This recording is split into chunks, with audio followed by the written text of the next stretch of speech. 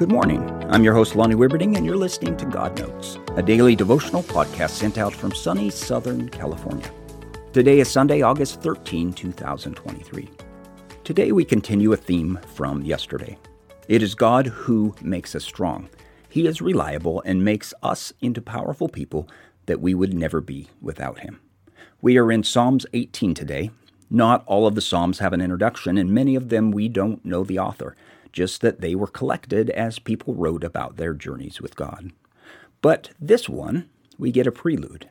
It says, "For the director of music, of David, the servant of the Lord, he sang to the Lord the words of this song when the Lord delivered him from the hand of all his enemies and from the hand of Saul." Words of a man who knew firsthand the power of God and what He can and will do as He combines His strength with us. The whole psalm is good, but we are just going to look at a few verses today. Psalms 18, 32 through 36 says, "It is God who arms me with strength and keeps my way secure. He makes my feet like the feet of a deer. He causes me to stand on the heights. He trains my hands for battle. My arms can bend a bow of bronze. You make your saving help my shield, and your right hand sustains me.